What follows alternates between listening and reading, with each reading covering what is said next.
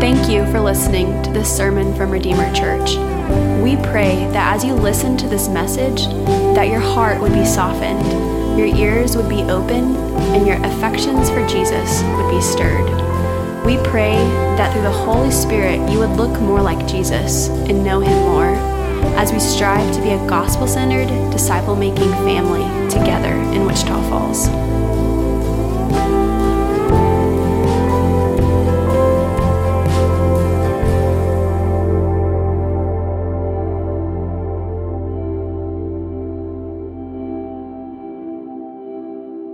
Well, a couple of weeks ago, I introduced a question: how do we grow? How do we grow up into maturity? What does that look like? How do we grow in the Lord? How do we grow spiritually? If you're a Christian in this room right now, this should be the question that you are wrestling with day in and day out as you try to, here's this word that is used a lot in the KJV, but only used a little bit in John 15. How do we abide in him? How do we abide in him? And so what the Bible is so clear about is abiding in the Lord produces character, produces supernatural character change within your life. What the Bible desires for every single Christian in this room, it actually desires your maturity. It desires the life that you really want for yourself. And you probably think, the Bible wants me to be happy and healthy and wealthy and prosperous. Well, yes and no. Yes and no. The real thing that you want and I want, if you think about it, is we want to grow into a person that we actually admire. We want to grow into a person that is filled with joy, right? Don't you want that for yourself? You want to grow into a person that is gentle no matter what the circumstances come about. You want to grow into a kind person, a loving person, a patient person, someone that has self-control no matter whether you're in a large group or all by yourself. This is the type of person you and I want to turn into, and what the Bible is actually expressing, what John 15 in particular is teaching us today, is that you can become that person in one way and one way only, through connection to the vine. Only through connection to Jesus. And so this is it's actually an amazing analogy of what spiritual maturity in life with God actually looks like. It's a branch connected off of a vine. If you've ever seen a honeysuckle grow, you know that there is a major vine that's coming out of the ground.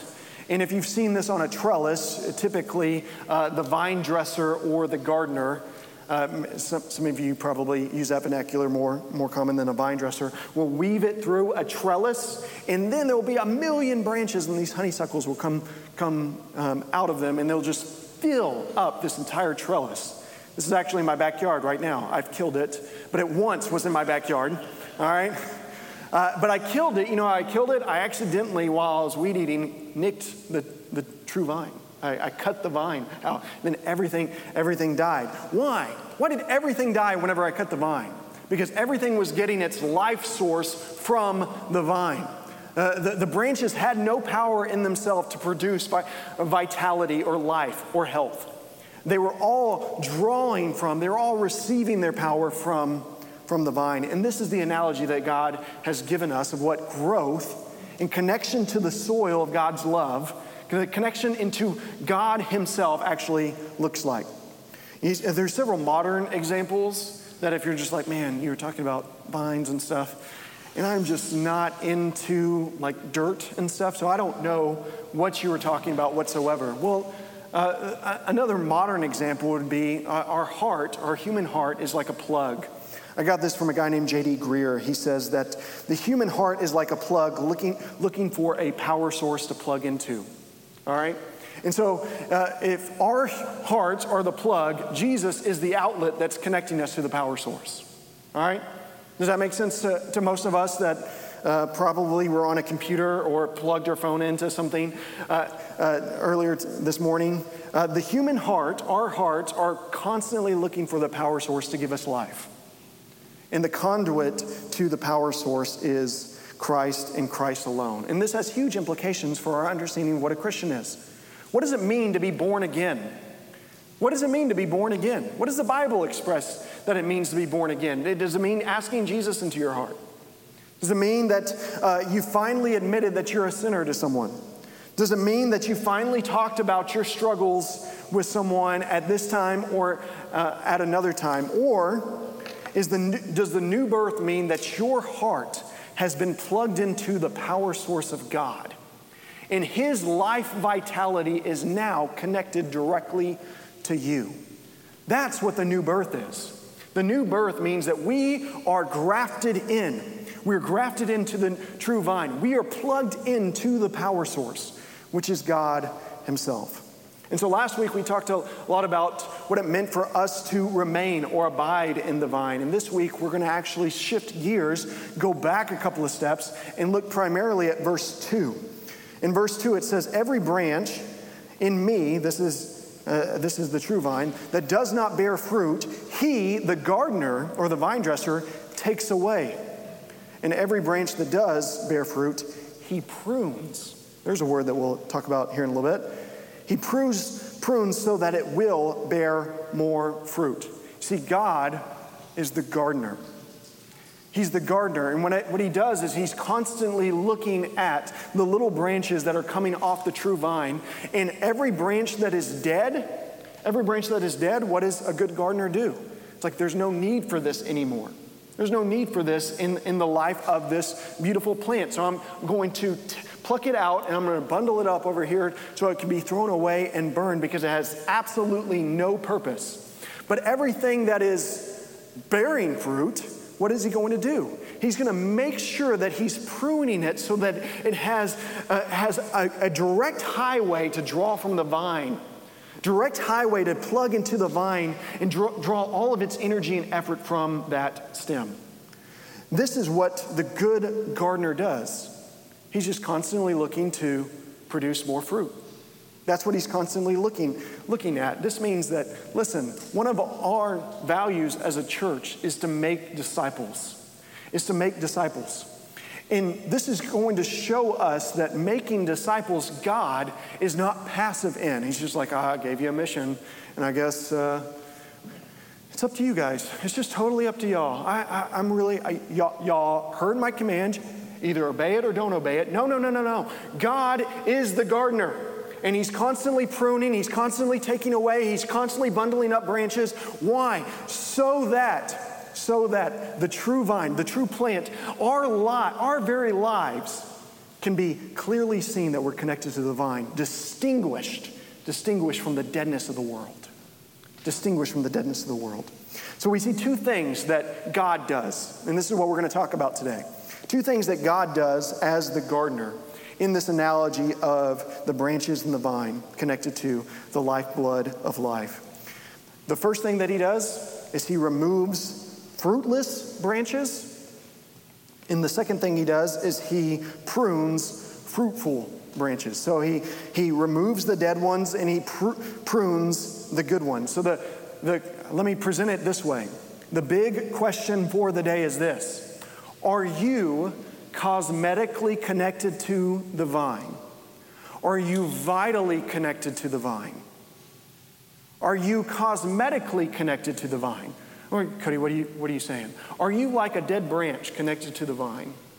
That, yeah, in a certain sense, it's connected to the vine, but it's not producing any fruit. There's no fruit that's being produced within this branch.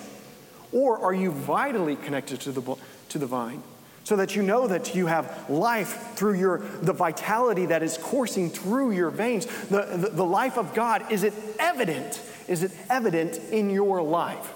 So cosmetically, are you connected, or are you connected vitally to the vine? That is our question. Because again, let me read verse 2. Every branch in me that does not bear fruit, God takes away. And every branch that does bear fruit, He prunes, that it may bear more fruit. You say, Cody, what is fruit? What is fruit? What is this fruit that the Bible is constantly talking about? Well, if you go to Galatians 5, I kind of mentioned this earlier in my introduction. Galatians 5 lists off the fruits of the Spirit. The fruits of the Spirit. And this is the life that you and I really want for ourselves. We want to be loving. We want to have peace. We want to have self-control. We want to be kind. We want to be faithful to God's word. Right? Amen?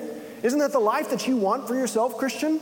This is the life that every person wants for themselves.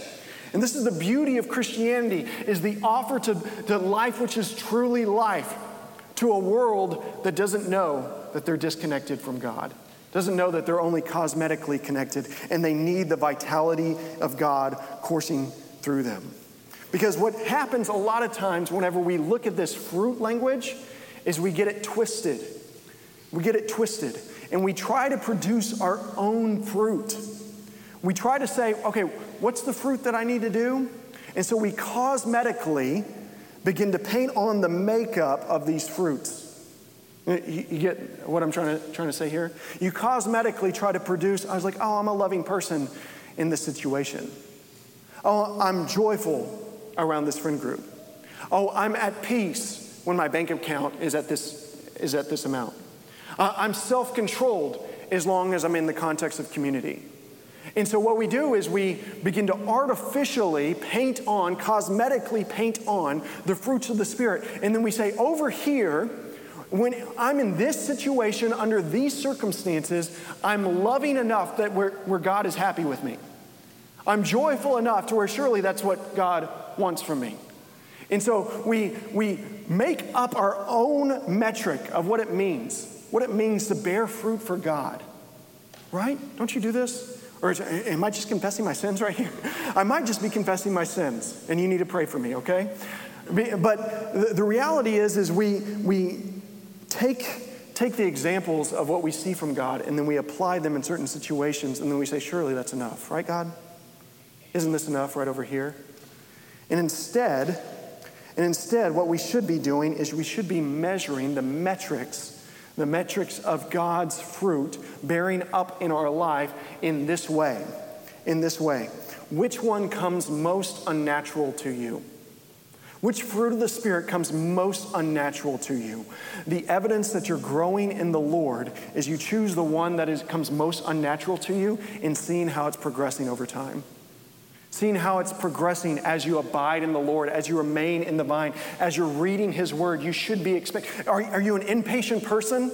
Christian, listen, the power of God coursing through you whenever you are connected to the true vine, you should become patient more and more and more as you are connected to the life of the body, to the life of His Word, to the life of prayer. God is constantly transforming you, Christian, based on the least common denominator of whatever fruit is most unnatural for you.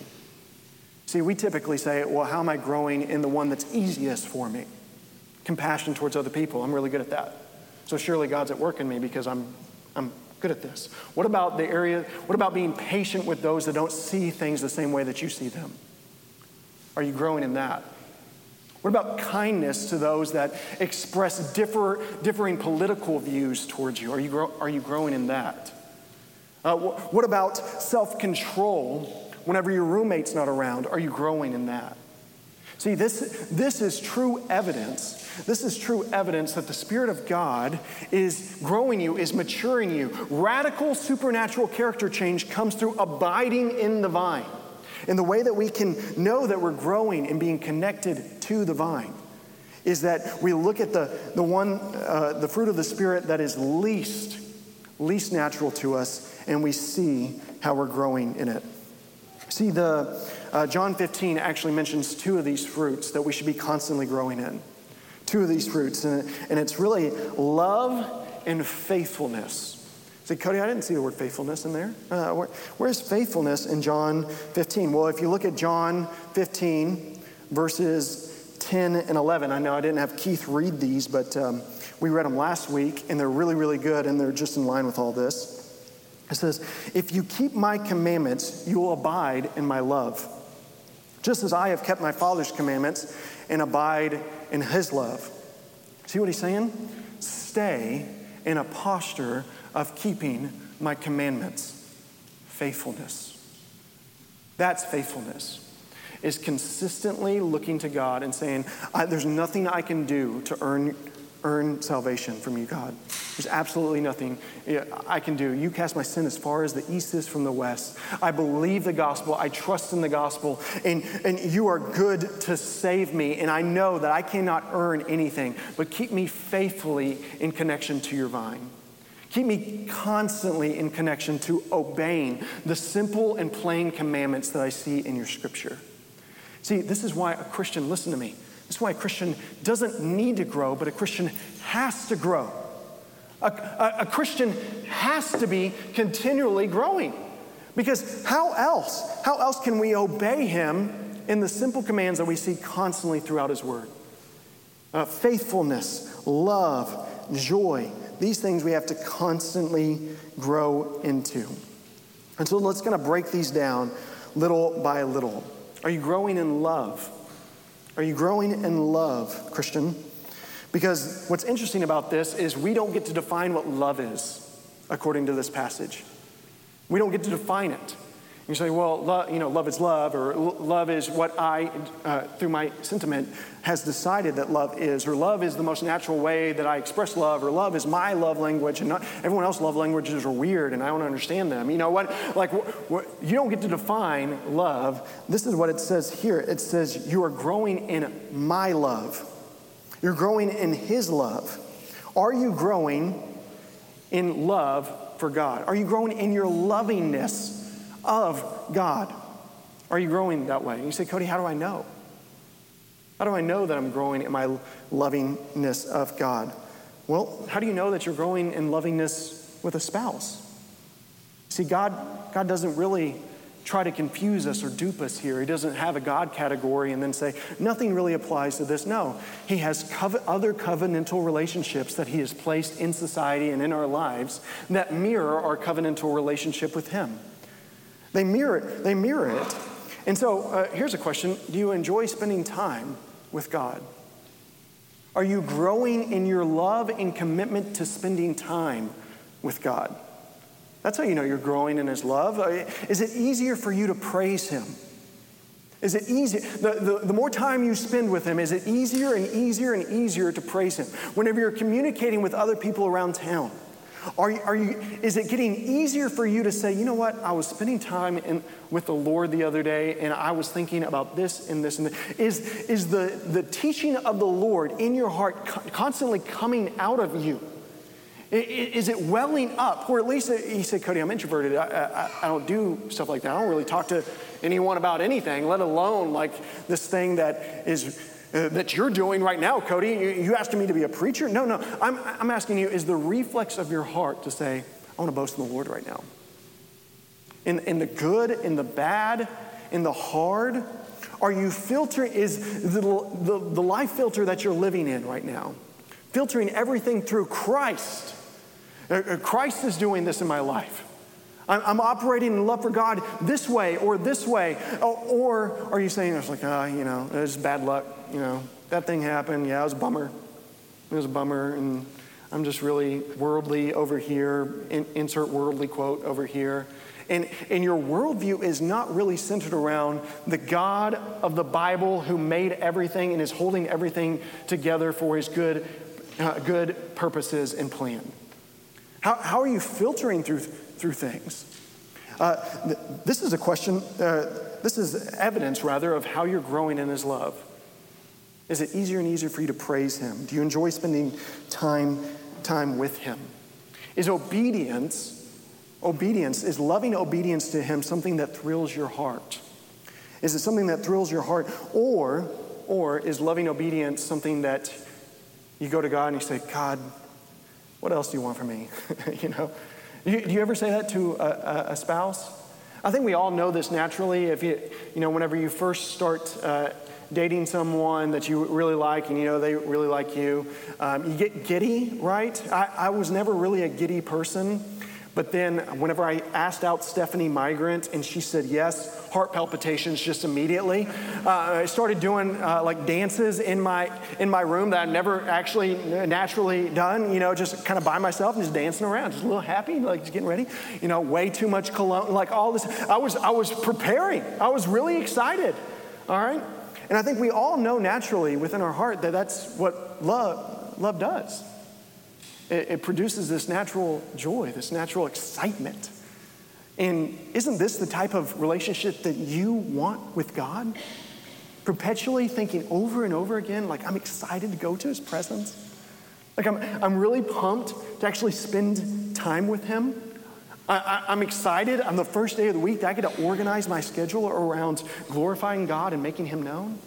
Is that something that that comes natural to you? Or you're just like, man, I'm just constantly tossed to and fro, and I don't know when I'm going to read my Bible. I'm going to get to the end of the day. I'm going to be really tired, and I'm going to be frustrated. I'm going to feel all the shame and guilt. And then the next day, I'm going to promise, lay my head on the pillow, and promise can do better. And then the lather, rinse, repeat. I promised I was going to do it this time. It didn't happen because this meeting came up. And then I said to myself, oh man, I should have read my Bible. And I try to open up the app, and I just feel so much shame and guilt. And I close the app, and I'm just frustrated. Or are you excited to say, you know what, Jesus? I'm coming back to the heart of worship. I'm coming back to the sense that whenever I'm meeting with you, there is no condemnation for me. There's absolutely no condemnation. For you have cast my sin as far as the east is from the west. I did that thing that I promised you 10,000 times that I would never do, and yet I did it again. And Jesus looks at you and says, love, you are mine. I cherish you. You are my son. You are my daughter. Walk into my presence. He is like a father. He's like a father holding up a newborn baby and saying, there is nothing you can do to make me upset. Yes, you will make a mess. Yes, you add nothing to my life, but I love you. That is how God, the Father, looks at all of us. And that should be our motivation for how we are trying to equip and use our time for the glory of God, to center our lives on the gospel. Because if we don't do it, rooted in the Word, we will cosmetically create our own makeup and say, surely this is enough. And then you hear a preacher preach something, and you say, God, really? Do I have to do that again? That is not evidence. That is not evidence that you're enamored with the love of God, that you've taken within your heart, that you're plugged into the power source of God's vitality and love. Does it apply to you? Or let me ask this. Do you want that to apply to you? Redeemer, do you want that in your heart? Do you want the power source of your life to be plugged into the vitality of God himself? Praise God for that desire. Then run to him systematically with us together. This is why the Lord has given the church. The Lord has given us the church so that we don't have to try to figure out where all the plugs are like in a dark room. We can say, no, I've been here. I've walked this road before. It's right over here. Come to Jesus in this situation. Come to Jesus in this particular brokenness. Come to Jesus whenever you feel far off. Come to Jesus on the mountaintop. Come to Jesus when things are completely going wrong. Come to him. We need each other. We have to pursue him together. We have to grow in loving obedience towards him. So that's what it means to take away and to bear fruit. That's what it means when God, whenever he doesn't see that, he's just like, you don't need this branch. It's not producing anything. It's not adding anything to the life of the vine. So he will take it away and he will remove it. And he'll do this not because he's mean or ugly or angry. He will do this because he's doing the right, good thing in your life. So, are you walking in loving obedience to the Lord? Are you walking in loving obedience to the Word? The way that you know that is track in the last month. How many times you have said, Lord, this time, whether it's 5 minutes or an hour and 5 minutes, this time is wholly devoted to me connecting with you. Can you chart that in the last month? Because remember what we said, maturity, we grow up into maturity. We grow up into maturity through intimate encounters with the Lord. It's the same way that we grow in relationship with him. Have you ever, let me illustrate it this way. Have you ever found a really good gift for someone that you dearly love? I was like, this gift is perfect. Oh my God, this is exactly what they're going to want. And you're so excited. Why are you excited? You're excited because you finally say to yourself, oh, I'll be able to express the love that is in my heart in a really faithful, communicative way to this person. And so you are not only excited about the connection that will grow in your in the giving and the receiving of the gift. It's changing you. It's giving you an excitement, right? Do you know how we give good gifts to God? The commands of the Lord are like a treasure chest of gifts that we can offer up to God. Our lives are living sacrifices, holy, pleasing, and acceptable to God. Do not pause or slow down in doing what is good, for such sacrifices are pleasing to God. Hebrews 13:16. Did you know that you can please God with your obedience? I think I'm just now learning this, or this is just beginning to get rooted deep into my heart. I used to really faithfully said, you know what, because of the sameness and the steadiness of Christ, there's nothing I can do to make God love me anymore, and nothing I have done to make God love me any less. That is true in the gospel. But at the same time, did you know that dynamic relationship with God means that there is this interpenetration of elation between us and God? That's what it means to have the life of God. The life of God coursing through who you are. Do you get the point that I'm trying to make? There is a spiritual vitality that the Lord desires from us, church. And it is not do the checklist, sing the songs, use your gifts over here. It is life with God. The giver of life that can transform and change everything about your character. This is regeneration. This is new birth. This is life transformation. The old Cody is dead. The old Cody is dead. I'm alive with Christ, and I've been crucified with him. And the life I now live, I live by faith in the Son of God who loved me and gave himself for me. This is what obedience can do. Obedience over a long time will grow you into maturity and to show you the sweetness of the character of God and how it can be applied to your life. I want this for us, church. I want this for us. And yet, do you see the dynamic work of the forces of darkness in this world? What is it? The forces of darkness has nothing to do with Washington, D.C. All right, the forces of darkness are keeping you day in and day out from reading and abiding in his word. That's what's going on. Do you see how upfront and personal spiritual warfare is in your life? Do you understand it? Look at the evaluation of the last month. How many times have we failed over and over and over again? And how amazing is it that this God says, I love you still. May the power of the gospel transform how we think about putting on the full armor of God. May we wake up and say, we exist here at Redeemer Church to be a gospel-centered, disciple-making family. That means we have to obey the simple commands of God. And the simple commands of God are strap up, church. Strap up every single day. Because the enemy doesn't want you to abide in the Lord. The enemy wants you to ignore this passage completely. The enemy doesn't want you to have life which is truly life. But the God of gods, the Lord of lords, desires real life for you. Real life. Do you want that for yourself? Church, I want it for you. I desperately want this for you. I want us to be transformed and changed and shaped. And it's going to happen through growing in our love for the Lord. And through obedience to the Lord, that we offer up our obedience as presents every single day to the Lord. Say, Lord, I did this for you today. Not because I'm trying to earn my salvation, or not because I'm trying to give you a bargaining chip to make me feel like I'm okay. No, I did this because I love you. And I only love you because you first loved me. This is what it means to abide. In anything in your life, church, right now, it's just like, man, this feels dead. Beg God just to take it away. That's what he does. I promise you, he will take it away, Christian, eventually. But beg him to take it away now. That's what it means for the Lord to take away the branches that bear no fruit. This is my last point. He also prunes. He prunes. What does this mean, and how does he do it? This is going to be tough, but I think it's objectively true. It's corroborated by James chapter 1, that the pruning blades of God are your trials.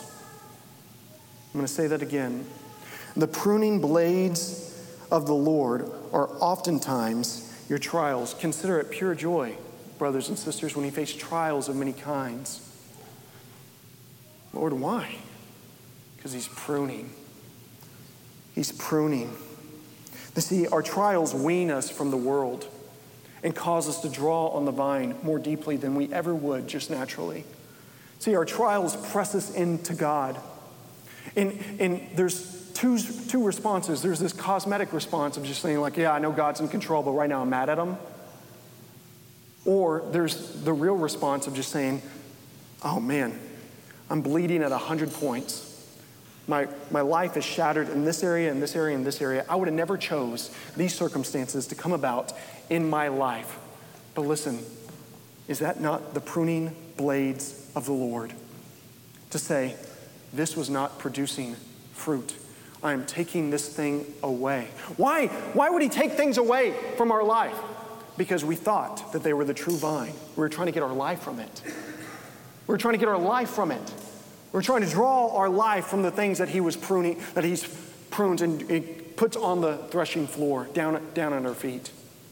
And he says, I will prune you so that you will draw more deeply on the vine. Do you see how that works? God will prune and cut away. Why? Because he wants there to be spiritual health and vitality in the branches. And the only way there's spiritual health and vitality is if we don't get distracted by the cares of this world, but we focus all of our energy and effort in the power that comes from the vine. And this is true of every single situation. Coach, you remember the Titans whenever Blue says, Coach, we need a water break. We've been out here all day. And you remember what Herman Boone said to him? He blows the whistle, gets right in his face. He says, what did you say? He said, I need a water break. He goes, you need a water break. Water makes you weak. Water's for cowards. Water's for washing blood off that uniform. And you don't get no blood on my uniform. Boy, you must be outside your mind. And then Coach Boone goes, we are going to do up downs until Blue is no longer tired or thirsty. And you think to yourself, he's out of his mind, right? This coach is out of his mind. You can't do up downs until you're no longer tired or thirsty. You just die. That's all you're doing, all right? My kids, here's another illustration of pruning. My kids, at least once a week, will tell me that they're starving to the point of death. Dad, I'm about to die. I'm starving. Why don't you care about me? You don't care about me. You've never loved me. Clearly, you've never loved me because of the hunger pains that I'm feeling right now. They have had 3 meals a day, every single day of their life.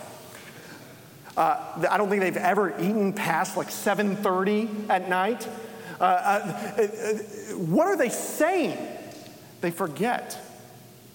They forget that I am their father who loves them and will always take care of them, and the trials of their hunger pains are not that big of a deal in the grand scheme of perspective of the entire world and their lives. And so I'm sure Blue, with Coach Boone, thought, what is this coach doing? He's killing us. My kids think, what is Dad doing? He's killing us. Why doesn't he care? I'm sure the vine or the branches think to the shears, to the vine dresser, what is he doing? He's killing us. There's no way we can survive this. But Coach Boone was preparing him for the fourth quarter. All right? I'm not doing anything to discipline my kids. They just forget. They just forget. And so, church, those are funny examples. But don't you think whenever the Lord is pruning us, don't you think whenever the Lord is bringing trials into our life, do we not act just like my kids? Say, God, what are you doing? You've never cared about me. Why on earth would you allow me to do this? What is he doing? He's causing us to draw on the vine even more deeply. He's causing us to soak in to Christ in a way that we never would naturally by ourselves. God has not lost his mind. We are much closer in this analogy to my children than we are to me as a parent. Shouldn't the perspective of our lives, Redeemer, be that the God of all that is working all things out for the good of those who love him, who have been called according to his purpose? And yes, I know how that sounds whenever you're suffering. Yes, I know. It doesn't mean it's not true. May we get the perspective of eternity and the grandness of Christ and say, he's working all things out for my good. He is pruning me in a way that I might not be able to understand now, but I will forevermore. Tim Keller says it this way, and I'll leave us with this. The vine dresser does not waste his pruning stroke. Nothing is cut off that was not a gain to lose or a loss to keep. Jesus is better. His ways are better than our ways. We can trust him because he's good and he's beautiful and he's loving. Press into him, church. Abide in him. The Lord is calling us to this. Abide in him. And if his words abide in you, ask whatever you wish and it'll be given to you. But apart from him, we can do nothing. Let's pray.